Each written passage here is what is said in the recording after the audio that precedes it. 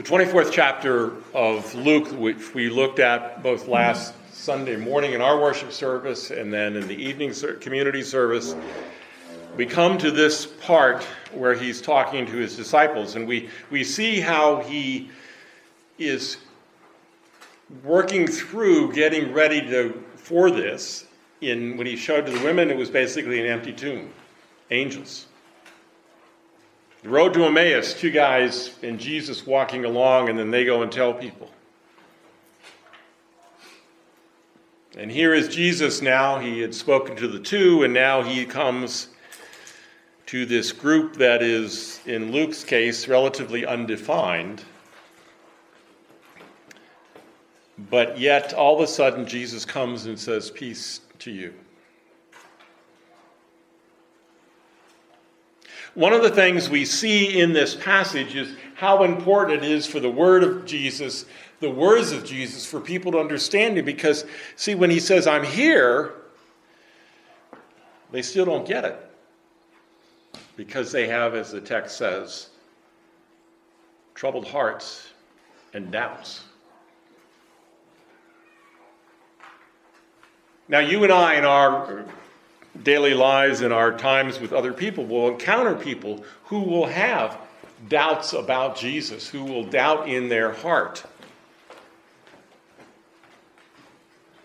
And he shows them his hands and his feet, and of course that is to show the scars.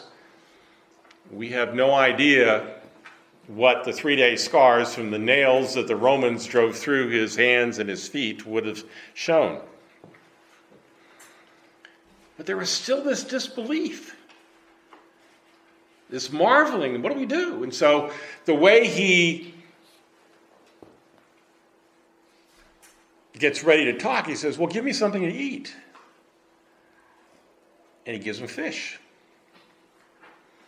Now we know there's another time when Jesus prepared fish for his disciples. And fish has had an interesting history in the church, for a long time. In the medieval church, you only ate fish on Friday. And of course, most of you probably know the story of Henry VIII, who recreated the church in his own image in many ways. And he decided that he would have, in his church, Friday fish and Wednesday fish. But he did it, we know, for political reasons, because he wanted to increase the fishing industry in his kingdom so he could then create the Royal Navy.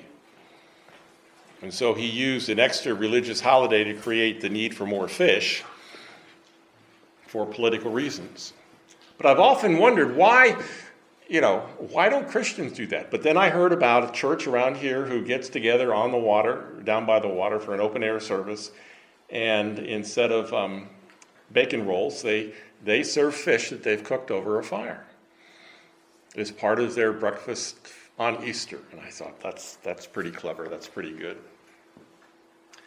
But Jesus does all this to teach them.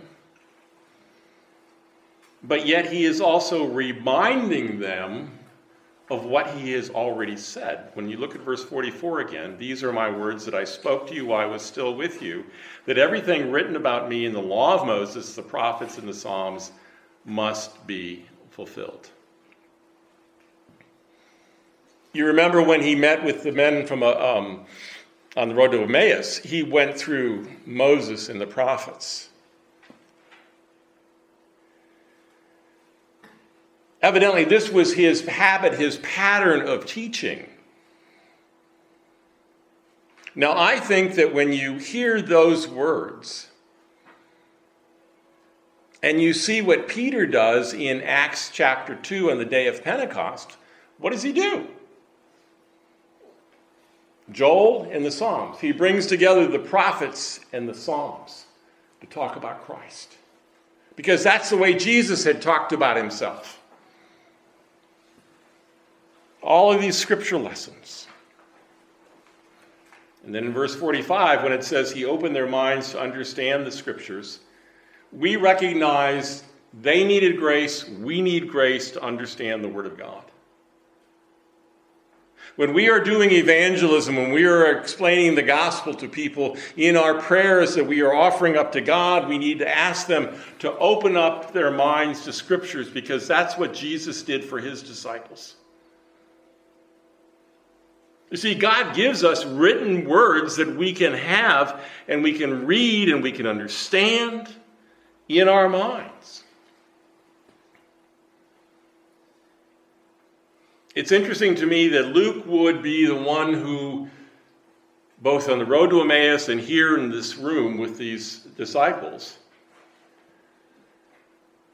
would emphasize the use of Scripture by Jesus in getting his disciples ready for them to leave. And he said to them, as he sums up his teaching, "Thus it is written that Christ should suffer and on the third day rise from the dead, and that repentance for the forgiveness of sins should be proclaimed in his name to all nations, beginning from Jerusalem."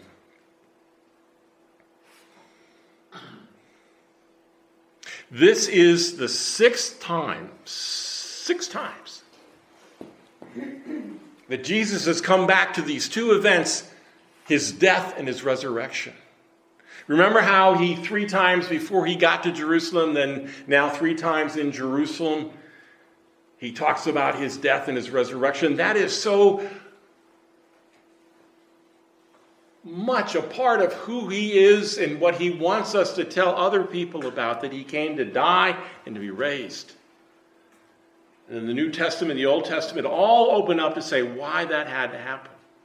That the Christ would have to suffer and then on the third day be raised from the dead.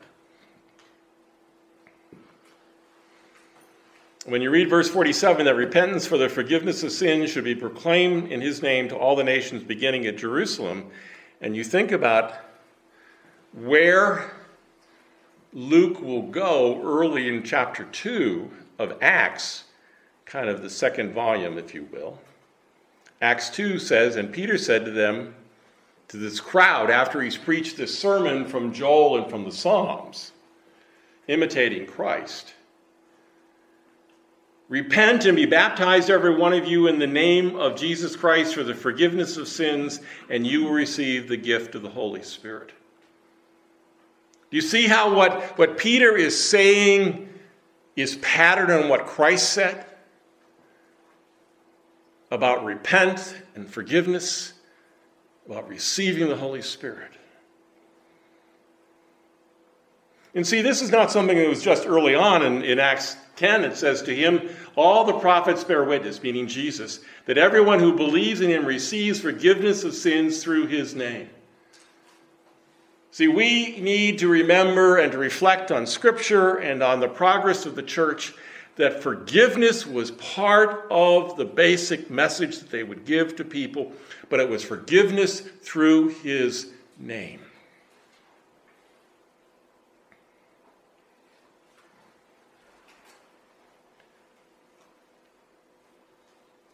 Repentance for the forgiveness of sins. Now, repentance is not a word that we use that often. I mean, it is used occasionally, but it's not used that often. And I think that the Westminster Catechisms are very helpful. And it's interesting to me how, in the way they formulate the question, is so pastoral and so gracious. Because both in the larger and the shorter catechism, it's the same question: what is repentance unto life? Both of them start off, repentance unto life is a saving grace. In other words, the only reason I'm repenting is because God in his grace has worked in my life. The shorter catechism goes on, whereby a sinner, me, out of a true sense of his sin, my sin, an apprehension of the mercy of God in Christ. In other words, it's because I see the mercy of God in Christ, doth with grief and hatred of his sin turn from it to God with full purpose and endeavor after new obedience. It is that turning, a turning away from sin, because all sin is some form of idolatry. All sin is against God behind the sin. Even if we sin against our brothers and sisters, we're still sinning against God. The larger catechism, because it explains things more, says that repentance unto life is a saving grace worked in the heart of a sinner by the Spirit and the Word of God. Do you understand that? How that repentance is a combination of the work of the Spirit through the Word of God?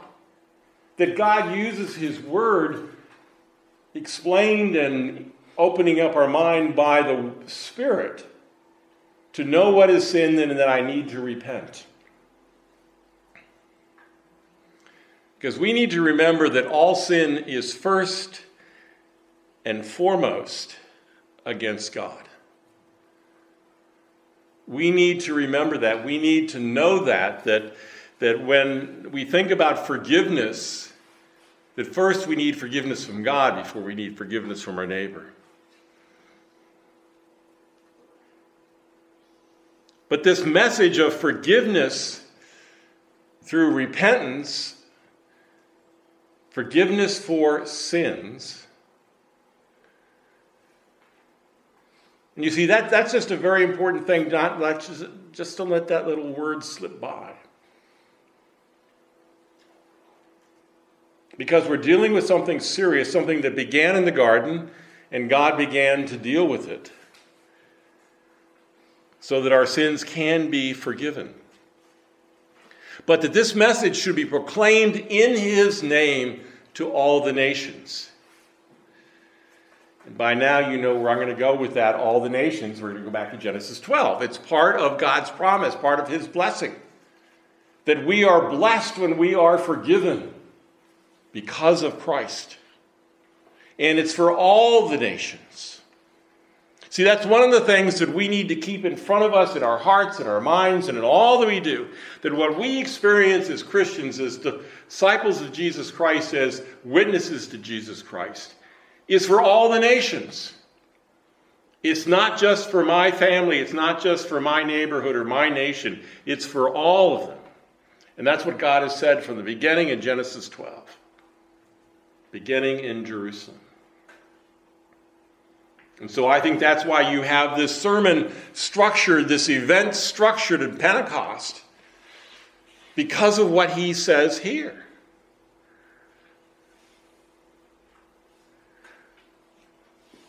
Passover, wait a while, another feast when everybody has to come.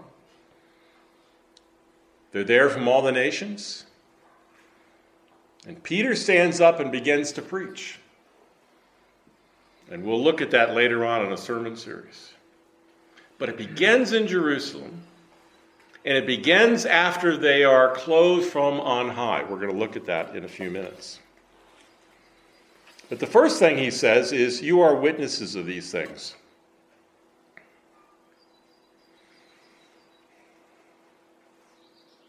What we have in Scripture is the eyewitness accounts. Luke is somebody who he tells us from the beginning, says, I went around and I talked to people who were there at certain times.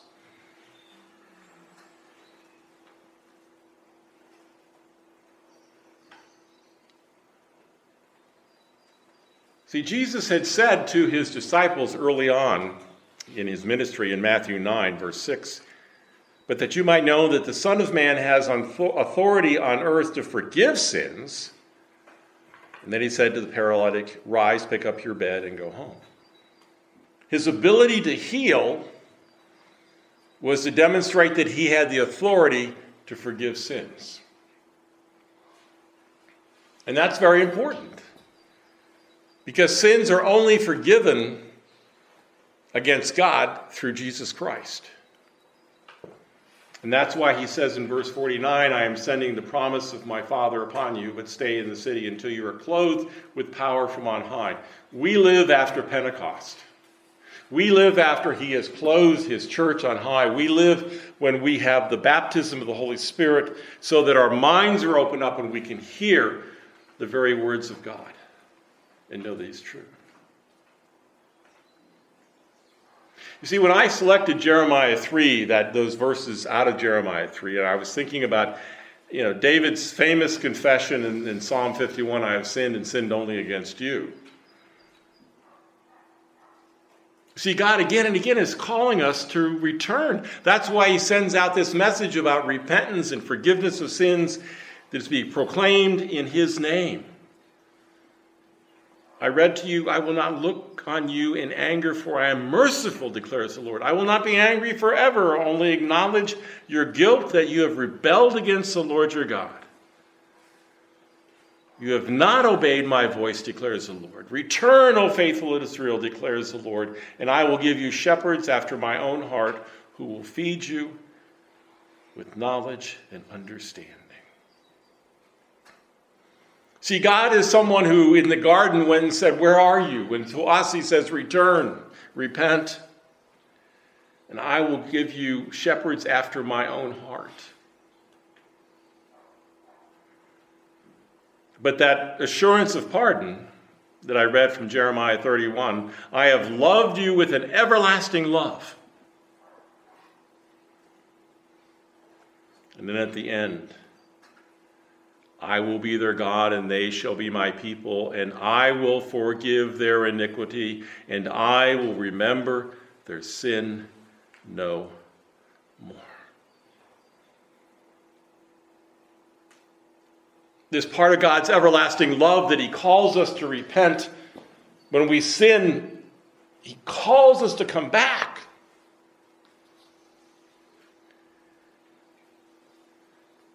I will be their God. How precious is that statement? How precious is that knowledge to you? You see, in the Lord's Prayer, which the confession says is a pattern for us as well as a prayer that can be used in worship. But it is a pattern, and part of that is forgive us our debts, forgive us our sins. In your own personal daily prayers, we need to be confessing our sins, knowing he's going to forgive us, and knowing Scripture that it will assure us that we are forgiven. But to be able to pray and look at our lives and say, God, how do I need to confess my sins? Where have I left you out? Where have I gone away from you?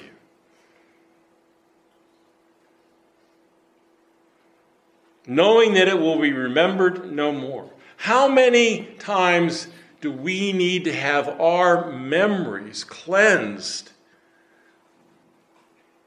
so that, like God, we will not remember our sins? Because they have been forgiven forever. See, one of the things about repentance is that it goes deeper into our hearts than confession. Confession is part of repentance. Confession is when I name my sins, when I acknowledge my sins. Repentance, remember I read the catechism definition, that simple definition? It's turning from my sins and turning to Christ. It's turning away from my sin, not just naming them, but turning away from them to turn to Christ. It's that deeper heart thing. It's understanding what some call the sin behind the sin. See, so often in the Lord's Prayer we say, forgive us our debts as we forgive those who have, sinned against us. And we don't stop where we need to sometimes in our own prayer life to confess our sins on a daily basis. But repentance goes deeper into our hearts, and we need to have, as Jesus did, we need to have the Holy Spirit open our minds, the minds of Scripture. Remember what the larger catechism said, the Spirit and the Word. That is where repentance comes from, in our hearts, deep in our hearts, to turn away. Turn away and turn to the adopted Father, because we have acted like orphans in disobedience. Now, as I wrap up this sermon, I want to say to you that every Sunday we follow the pattern of Jesus of repentance and forgiveness of sins in his name. Think about that. This doubting, disbelieving group of disciples that Jesus wants desperately to help them to understand. So he opens up their mind, gives them scripture. But the core thing is, after the death and resurrection, is that repentance for the forgiveness of sins will be proclaimed in my name to all nations. When we confess our sins and receive his assurance of God that our sins are forgiven, that pattern of Jesus is there, and we are witnesses to the world every Sunday that we do that together. So part of it in following Jesus and following the pattern of Jesus of repentance for the forgiveness of sin that will be proclaimed in his name to all nations, you are my witnesses, is that when we say those words, when we pray the prayer, when we stand here together, when we sing the songs, we are proclaiming his name to all nations. I think that is one of the reasons why churches are soft targets and are places where people who hate the message of Jesus Christ and hate Jesus, that's why they attack it. But it's in his name to all nations. We can't look at a nation and say, oh, you don't deserve the gospel. You don't deserve to be forgiven. We can't do that.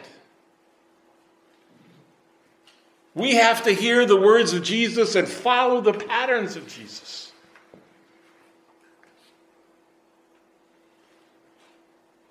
Now, when I, literally last fall,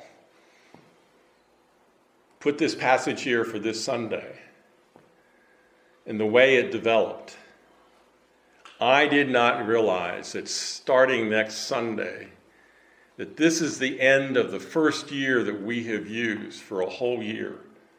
Confession of sin and assurance of pardon. That we have followed the pattern of Jesus.